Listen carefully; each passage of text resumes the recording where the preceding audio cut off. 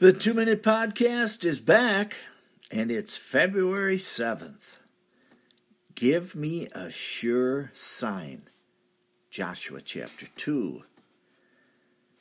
Moses is dead, and Joshua is in command.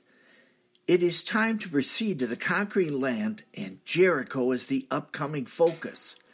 It makes sense to send out a couple of spies to ascertain the strength of the enemy, and Joshua is quick to do so. Entering the city, the men enter the house of a prostitute named Rahab.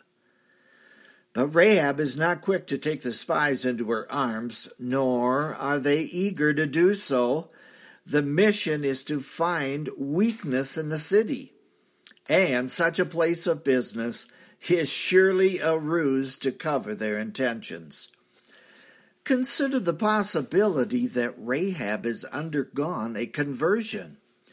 Hearing of the fall of Egypt, she quakes with fear, and these men and their God. The news of the death of Sihon and Og and the parting of the Red Sea has reached her ears. She is afraid, but still willing to ask for help. Her heart's desire is to save her life and her family, for she knows that this city is doomed. She hides the men on the rooftop when she could have given them up.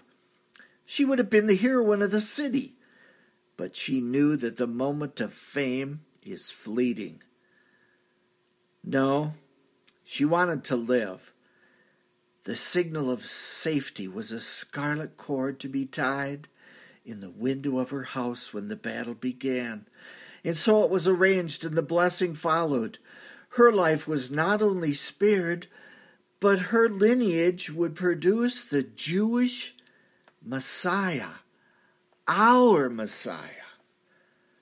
Baruch Hashem Adonai. Praise the name of the Lord. That's a 2-Minute Podcast for today. I'm Michael Foskey.